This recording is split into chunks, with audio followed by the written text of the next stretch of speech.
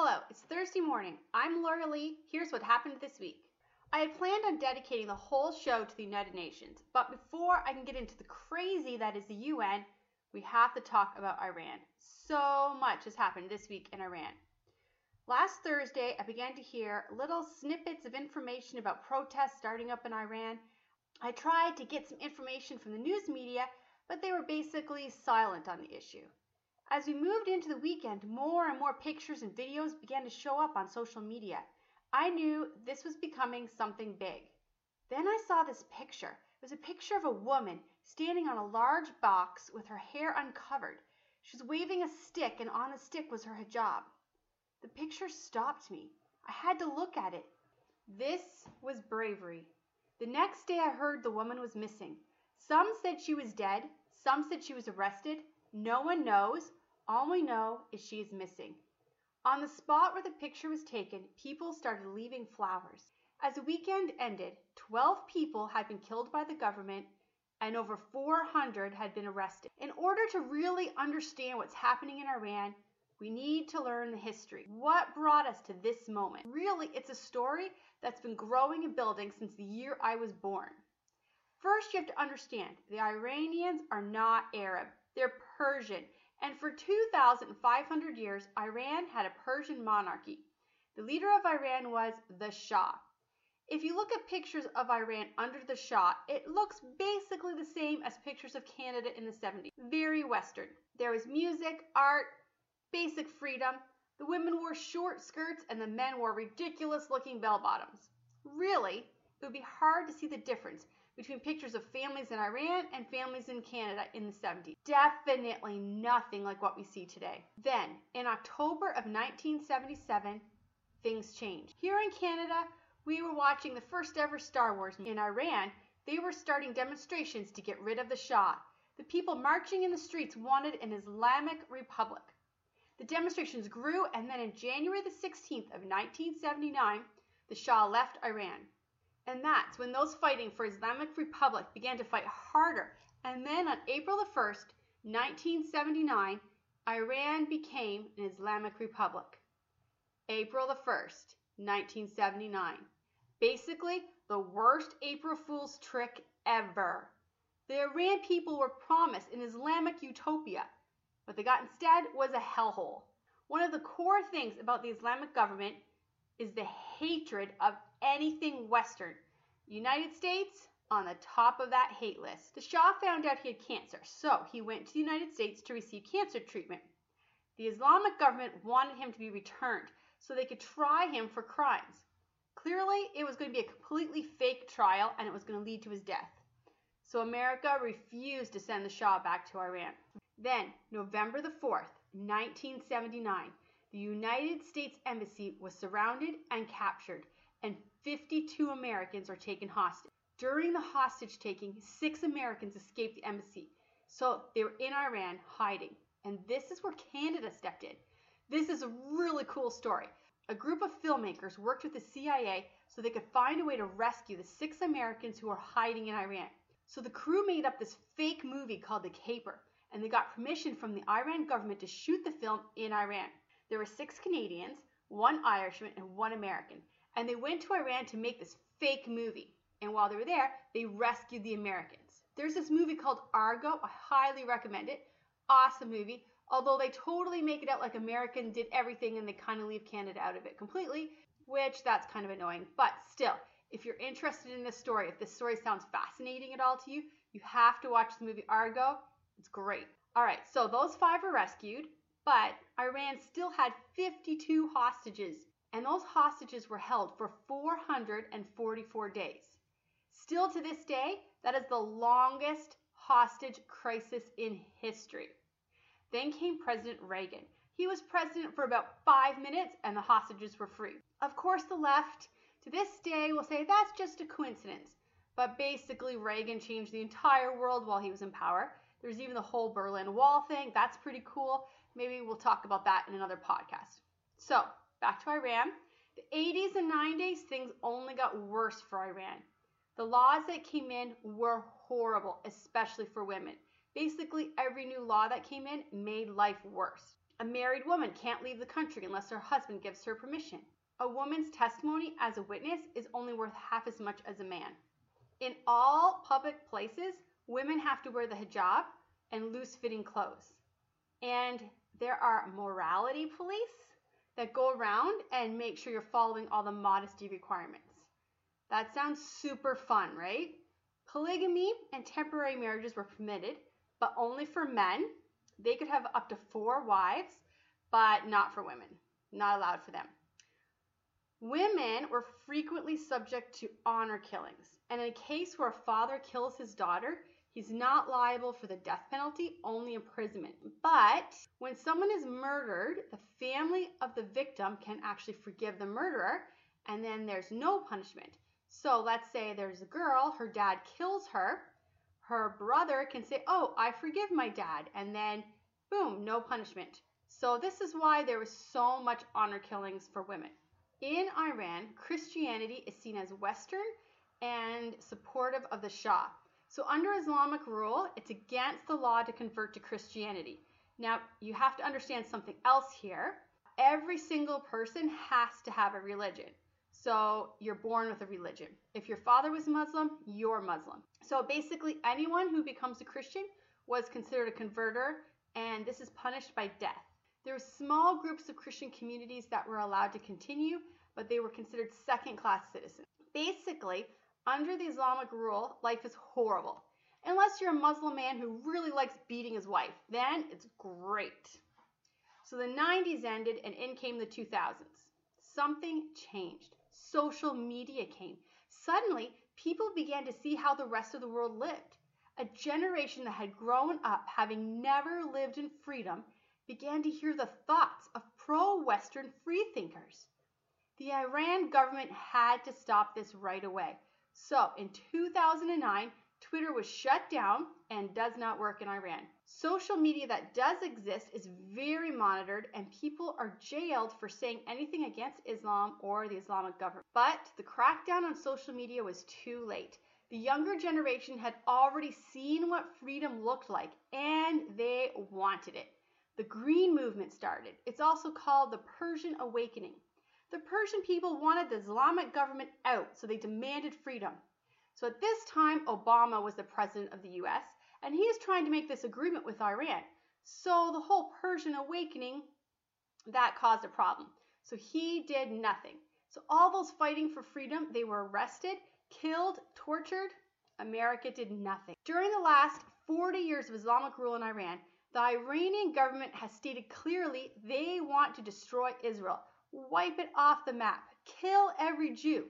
At one point, there was a large Jewish community living in Iran.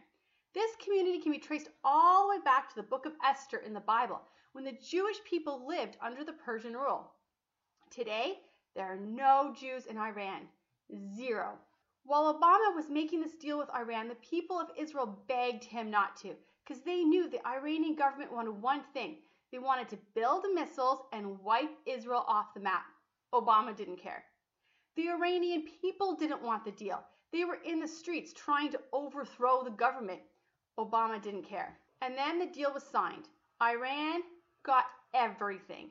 Literally, America flew planes with pallets of actual cash, millions, into Iran. What did Iran do? They promised to not build a nuclear bomb. Really no way of making sure that doesn't happen, because now they have all the money and material needed to build it. It's kind of like the deal Bill Clinton made with North Korea, and we can see how well that turned out. But something else was happening between 2009 and today. A Christian revival began to sweep Iran. Listen to these numbers. In 2012, there was 384,000 Christians. Okay? 384,000 Christians. By 2016, there was 1 million Christians. And today, there are 3 million. These are people converting to Christianity, even though the punishment for this is death. So now we're caught up to 2018. Iran is run by a man named Rouhani. And I know I'm not pronouncing that right. Close enough. Obama told us for 8 years that this guy, Rouhani, is a really nice guy, a moderate, you can trust him. But under this guy's rule, executions have gone up, acid attacks on women have increased, and that's where women are just walking down the road and people just throw acid in their face. More Christians have been put in prison. Basically, ever since 1979, every single year in Iran, it's gotten worse. In comes social media again. There's a new app called Telegram, and this is very useful in Iran, and this app has been used to share pictures and video, and has been used to once again awaken the Persian people for freedom. And last Thursday, the people hit the streets. At first, a few hundred, and then suddenly almost every town began to stand up and demand freedom. Women are taking off their hijabs. People are shouting. Here's what they're saying. We don't want an Islamic Republic. We don't want it. We don't want it. They're using Islam as an excuse to drive people crazy. Independence, freedom, Iranian Republic. We are all Iranians. We don't accept Arabs. We're getting poor. The clerics are driving fancy cars. Shah, rest in peace. We will die, but we will take Iran back. Come out to the streets, Iranians. Shout for your rights. Death to the Revolutionary Guards. As I heard one podcaster say yesterday, as he was listening to what they were saying, they're basically saying, make Iran great again. CNN actually ran a story over the weekend saying that Iran was having a pro-government rally. Yeah, great journalism there, CNN. ABC News declared that the U.S. didn't have any moral authority to talk about Iran because we don't talk about Russia enough. Except basically that's all ABC News talks about. And what exactly does Russia have to do with the Iranian people wanting freedom? I don't know. So if you're watching the news and you're confused about Iran, I get it. Here's the problem. The left media are kind of in a weird place because they love Islam because it makes them feel all like multicultural. And they really don't want to run a story that shows that Islamic government is basically the worst thing ever. So, all right, there you go. That's what's going on with the Iran protest. So what exactly does that mean for Christians? Well, remember the people of Iran are not our enemies. The Islamic government is our enemy, but the people are not. Be inspired. What did you give up this year in order to live your life as a Christian? In Iran, the Christians give up everything, even their lives. They're willing to lose everything to follow Jesus. What are you willing to lose? And pray. Really, that should be number one. But we have to pray every day. Pray for the people of Iran. Pray for the Christians. Pray for those searching for truth. Pray for peace that we know can only be found in Jesus Christ. And talk about the Iranian people. Don't be afraid. In our politically correct world, many people are kind of stuck with this Iran story. They don't want to side with Iran people because that means saying Islamic rule is bad for people. Look, care more about the Iranian people than you do about being politically correct. All right, there's Iran. Now to talk about the UN. This was originally what the whole podcast today was going to be about. We'll have to shorten it a little bit because we did talk a lot about Iran. And I also have two other stories that I want to talk about at the end. Okay, the UN. Everyone talks about the UN with such respect. It drives me crazy. It seems to be just a given that the UN is this great organization that we all need to respect. I'm going to explain to you why the UN is garbage. Actually, it's worse than garbage. It's evil. I remember when I was in high school, I first heard about the UN. Well, okay, I'm sure I learned about it in elementary school, but in high school I was actually paying attention. And I remember hearing my teacher talk about how amazing the UN was, how it was keeping us safe, it was going to make sure that there was no World War III. But as the teacher was explaining it, I had one thought. So what if the UN turns bad? I mean, what if someone like Hitler ended up running the UN? Wouldn't that make the UN actually dangerous? I mean, what if all the bad guys in the world found a way to be in charge of the UN? That sounds kind of scary, and basically that's exactly what has happened. So the UN was founded in 1948. There was 50 original countries. Poland joined almost right away, making it 51. Canada, not actually on that list. But anyway, so even the original 51 countries, there were some problematic countries, but at least for the most part, it was only countries that had supported the fight against Nazis that were allowed in. That's basically changed. Anyone can pretty much be in the UN now. In 1948, the UN did what was probably the only useful thing it's done in its entire existence. It granted the Jewish people their own country and gave Israel back to the Jewish people. I'm pretty sure it's regretted it ever since and has basically done everything it can to destroy Israel. The UN is a huge failure. Let me share some examples. So there's Somalia in 1991. So the dictator governmentship is overthrown, the UN immediately leaves, and Somalia is thrown into this big civil war, and there's also a famine. So the next year, the UN decides, okay, we're going to return, and they promise they're going to send 3,000 troops. They're going to arrive and help. So the people were all hopeful and excited, except that the troops never showed up. So eventually, after a few years, the UN decided, we probably should go fix that problem over in Somalia. So they went over there, they sent in food aid and peacekeepers. Well, the food aid drove the local farmers out of business, and the peacekeepers beat, harassed, and killed the Somalian people. They attacked hospitals, they shot into crowds of people, women and children were killed. According to the UN, all of those who were killed in the area were in combat area, so they counted as combatants. Okay, there's Rwanda. January 11th, 1994, the UN was warned that a genocide was going to take place in Rwanda. They completely ignored it. Then on April 6th of that year, the president of Rwanda was killed when his plane went down. This started the killing of 800,000 Tutsi people. The UN did nothing to stop it. In fact, the UN ordered the troops to use no military force. So basically, they stood and watched the genocide take place. But it gets worse. Thousands of Tutsis went to a school that the UN was protecting to hide in it for safety. The UN then lied to the people, told them, promised them that they would not leave, but then secretly left the school, and the Tutsis were then massacred. In 1995, in the middle of the Bosnian War, the UN set up safe zones for people to escape the war.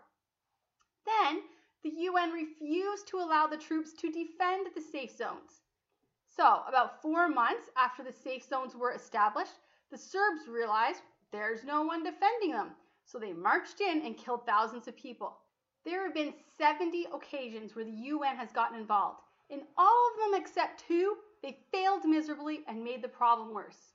Then there's all the corruption that's in the UN. In Lebanon, the UN is actually selling food that's supposed to be aid. They don't even take the labels off. You go into the supermarket to buy food, it still has the label on it that says UN aid, not to be sold. Nobody, not even the UN, disputes the fact that peacekeepers brought cholera to Haiti after the 2010 earthquake. More than 8,000 people died. Over 650,000 people got sick. Thanks, UN. That was helpful. This is on top of all the major sex scandals that the UN has been a part of. The troops have been accused of rape, helping sex traffickers. So that's the UN. They're garbage. But it gets worse, not just on the ground, in the actual UN assemblies. Did you know in 1975, the UN actually declared that Zionism is racism? So if you believe the Jews should be allowed to live in Israel and that Israel is a country, you're a racist according to the UN. The UN hates Israel. Over the last few decades, they basically turned into a hate Israel group. Over the last 70 years, the UN has adopted 135 resolutions and 68 have been against Israel. That's more than half of them. From 2012 to 2015, the UN made 97 resolutions and 83 of them were against Israel. Have you paid attention to the news in the last few years? There's been a lot of countries that have done a lot of bad things. But of the 97 resolutions, 83 were against Israel. That's ridiculous. Okay, let's look at some of these. So there's the United Nations Educational Organization. They do 10 resolutions a year. All of them, 100% are against Israel. Except for 1 year, they made 1 resolution against Syria. Other than that, 100% against Israel. Here are some countries that they haven't made resolutions against. There's Cambodia. Almost the entire educated class in Cambodia was killed in the 70s. There's Haiti. Women in Haiti, only 25% of them finish high school. And if you go to the rural areas, it's only 2%. There's Papua New Guinea, where 60% of the women are illiterate. And if you go to the rural areas, it's 85. There's Palestine, which since they marry off their girls when they're still little girls, they don't go to school either. There's Pakistan. The education for Pakistan women is among the lowest in the world. There's Afghanistan. Only 3% of the girls get a primary education. And those girls are often attacked with acid on the way to school. Primary school girls. There's Ghana. An estimated 23 million girls are not in school in Ghana. There's Ethiopia. On the average, girls in Ethiopia go to school for 2 years. There's Liberia. 3 out of 5 women in Liberia can't read. There's Bangladesh. More than half of the girls under 19 are married and not in school. And there's Turkey, where parents believe that if you educate girls, you'll ruin them and spoil them and they won't be able to get married. And there's Yemen, where 2 out of 3 women in Yemen are illiterate. So, 10 resolutions a year, 1 against Syria, all the rest, all 10 every year against Israel. You're probably thinking, whoa, Israel must be really bad. I mean, all those other countries are horrible. Israel must be terrible. No, actually, Israel's pretty great. Here's some things. So children must, it's the law, they must attend school from age 5 to 18. It's the law. The culture also pushes for higher education, and education is a core value of Israel. What's the literacy rate for females in Israel?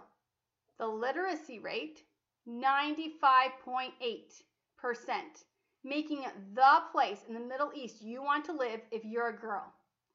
But maybe the UN's targeting them because it's hard for the Arabs in Israel. Nope. School is taught in both Hebrew and Arabic. And although biblical studies are mandatory, you can choose Muslim, Christianity, or Judaism. And the teachers are Jewish, Arab, and Christian. But still, every year the UN passes 10 resolutions against Israel condemning its educational practices. Then there's the World Health Organization. 1 week a year they meet and they talk about all the global health policies. And resolutions are made to address global health issues. But no one particular country is targeted. Well, except for Israel. That one's targeted. Yep, every year they have a special designated resolution just for Israel. So North Korea wasn't targeted, even though 5% of their population died of starvation. Africa, where 2/3 of the population have no access to health care. Nope, not them. Philippines, where 11 women die every single day giving birth. Or Venezuela, where its population has lost an average of 19 pounds a person because they're starving. None of those countries targeted. Only Israel. Israel, where every person receives free health care. And it's one of the best places in the world to get health care. Here are some of the things Israel has invented. They invented the pill cam. It's an easy way for doctors to see everything inside the body. They invented something called the Riul, which made paraplegic men now running races. They've invented cures for cancer. On top of all that, Israel has given aid to its neighbors who have faced the problems of civil war and terrorism. Still, only Israel is targeted by the World Health Organization. Then there's the Internal Labor Organization. This is supposed to improve labor conditions and regulate work hours and fight unemployment, protect workers. Only one single country was pointed out in a report. You guessed it, Israel. So there's 30 million slaves today, most in Africa. Maybe the UN could target that. No, only Israel, even though they have strict laws about overtime, minimum wage, age requirements. It's basically a great place to work and live. So then why? Why is Israel always targeted? Well, the UN is run by the monsters of the world. Anti-Semitism has always been a thing in Europe. And there's 50 Muslim countries that all want every Jew dead. And then there's the secular left. They hate Christians, they hate Jews, and they see them as Western civilization. And for some reason, Western civilization is bad. Most of the countries in the UN hate Israel because they hate Jews. But they don't only hate Jews, they love evil. This is ridiculous. The UN held a moment of silence when Kim Jong-il died. What kind of crazy holds a moment of silence for a man who publicly killed people for watching Disney movies and fed people alive to hungry dogs because they were caught reading illegal books? But literally, these monsters run the UN. Here's a few countries who are currently on the Security Council of the UN. Afghanistan, China, Cuba, Iraq, Pakistan, Saudi Arabia, Venezuela. What in the world? This is ridiculous. So what do? what do we do as Christians? Well, for starters, we need to understand what anti-Semitism is because it's coming into our churches. Christians who don't understand the UN's hatred for Jewish people, they hear all these resolutions and assume the Jewish people are bad. Way too often I hear Christians saying extremely anti-Semitic things. Remember this, the Jewish people are the only nation God specifically built. God put an unconditional promise on the Israel people. Unconditional promise. He would bless those who blessed Israel. He would curse those who cursed them. And history has shown God has kept that promise. Do not allow hatred for the Jewish people to enter your heart. All right, now for a little bit of Canadian news. Here's some Canadian news that's making international news. We have this really strange story of this guy named Joshua Boyle. Okay, so Joshua was married to Omar Khar's sister. If you don't know who Omar is, he was a 15-year-old that killed an American soldier in Afghanistan. He's also seen on videos making bombs. So the family is this high-ranking, respected family in the Taliban. Joshua worked as a spokesperson for this family. Then he divorced his sister and married an American girl named Caitlin. Then they traveled to Afghanistan for what they say was humanitarian missions. Although no real information is available, we really don't know why he was there. So Caitlin's family became really worried because they lost contact with them. So they made this YouTube video pleading for help and trying to find them. In the meantime, there was no demands for ransom. They just disappeared. Then this year, they were located in this hidden Taliban camp by the Pakistans. And they said they've been held captive for the last 5 years. The couple had 4 children during this time, and one of those children was murdered by the Taliban. So once freed, the couple refused any help from the USA. The USA, where Caitlin's family was working and trying to find them and bring them home, no help. They refused any help from USA. The couple returned instead to Canada. So then, the couple met with our Prime Minister, Justin Trudeau. The couple then met with our Prime Minister, Justin Trudeau, and they also stated that they'd met with Trudeau before they left for Afghanistan and that the two had mutual interests. So that's interesting. The story is kind of weird and something doesn't really smell right. Then yesterday it got weirder. So Joshua was arrested for 8 counts of assault, 2 counts of sexual assault, 2 counts of forced confinement, 1 count of death threat, 1 count of illegal substance, and lying to the police. So this is a really busy guy because he's only been in Canada for 3 months. So it keeps getting really weird. So is this guy a victim or is he a villain? So how does a Christian look at this story other than to be completely confused? Well, let me remind you of 3 people who we know for sure are victims. 3 little kids who spent their entire life in a Taliban camp. What do I do as a Christian when I hear this story? Well, my heart breaks for those kids. That trauma that they faced will be lifelong. And I pray for those kids. All right, we're going to end with one last story. So 3 years ago, ISIS took control over a large area of Iraq and Christians were forced to flee. So try to remember, you'll probably remember a lot of people here in Canada and USA were posting pictures of the letter N. Some of us had shirts made with the letter N. That's because ISIS painted the letter N on the doors of Christians. Many Christians were killed. They were beheaded. They were put on crosses. They were burned alive. Thousands left everything and fled in the middle of the night to the Kurdish area. And they've lived there for the last 3 years in camps. But this year, things changed. The American government, under the new leadership of Donald Trump, made it a mission to end the rule of ISIS. And they did. ISIS is now completely defeated in Iraq. Good news. Actually, amazing news. Something that wasn't covered on any news stations that I know of. The Christians of Iraq have returned to their home. And they returned in time for Christmas. They returned to their churches. And although ISIS had destroyed the churches, had used them as a place of torture and to kill Christians, the Christians returned. And they were praising God. In all that has happened in the last 3 years, they were praising God. But an amazing thing happened. More Christians returned than had left. And that's because many of the Muslims who left in fear of ISIS have since become Christians. How amazing is that? If you're a Christian hearing this, I hope your heart is filled with joy and that you are inspired, just like I am, to know your brothers and sisters went through so much and they never lost faith. This is incredible. The story of both the Christians in Iraq and the Christians in Iran are amazing. If you're not a Christian and you hear these stories, you might be wondering why. Why would anyone want to be a Christian if it meant so much pain? Let me end today's podcast by explaining to you what a Christian is. A Christian isn't someone who's perfect, isn't someone who has all the answers. A Christian is someone who knows that they're a sinner. They know they've turned their backs on God and they've done things their own way. But God loved us, and while we were still sinners, Christ died for us. And when we admit we're sinners, when we believe that Jesus is God and he died and rose again to save us, when we call on him and ask him to forgive us of our sins, he does just that. He saves us from our sins. It's simple, it's easy for us, but for Jesus it was not. He left heaven, he gave up everything, even his life, because he loves us. And once you've understood his love and given your life to him, nothing will ever be the same again. So if you've not done that, you should. There's no magic words. You just talk to Jesus. You tell him you're sorry. You believe in him, and you ask him to forgive you, and he will. I'm Laura Lee. See you next Thursday.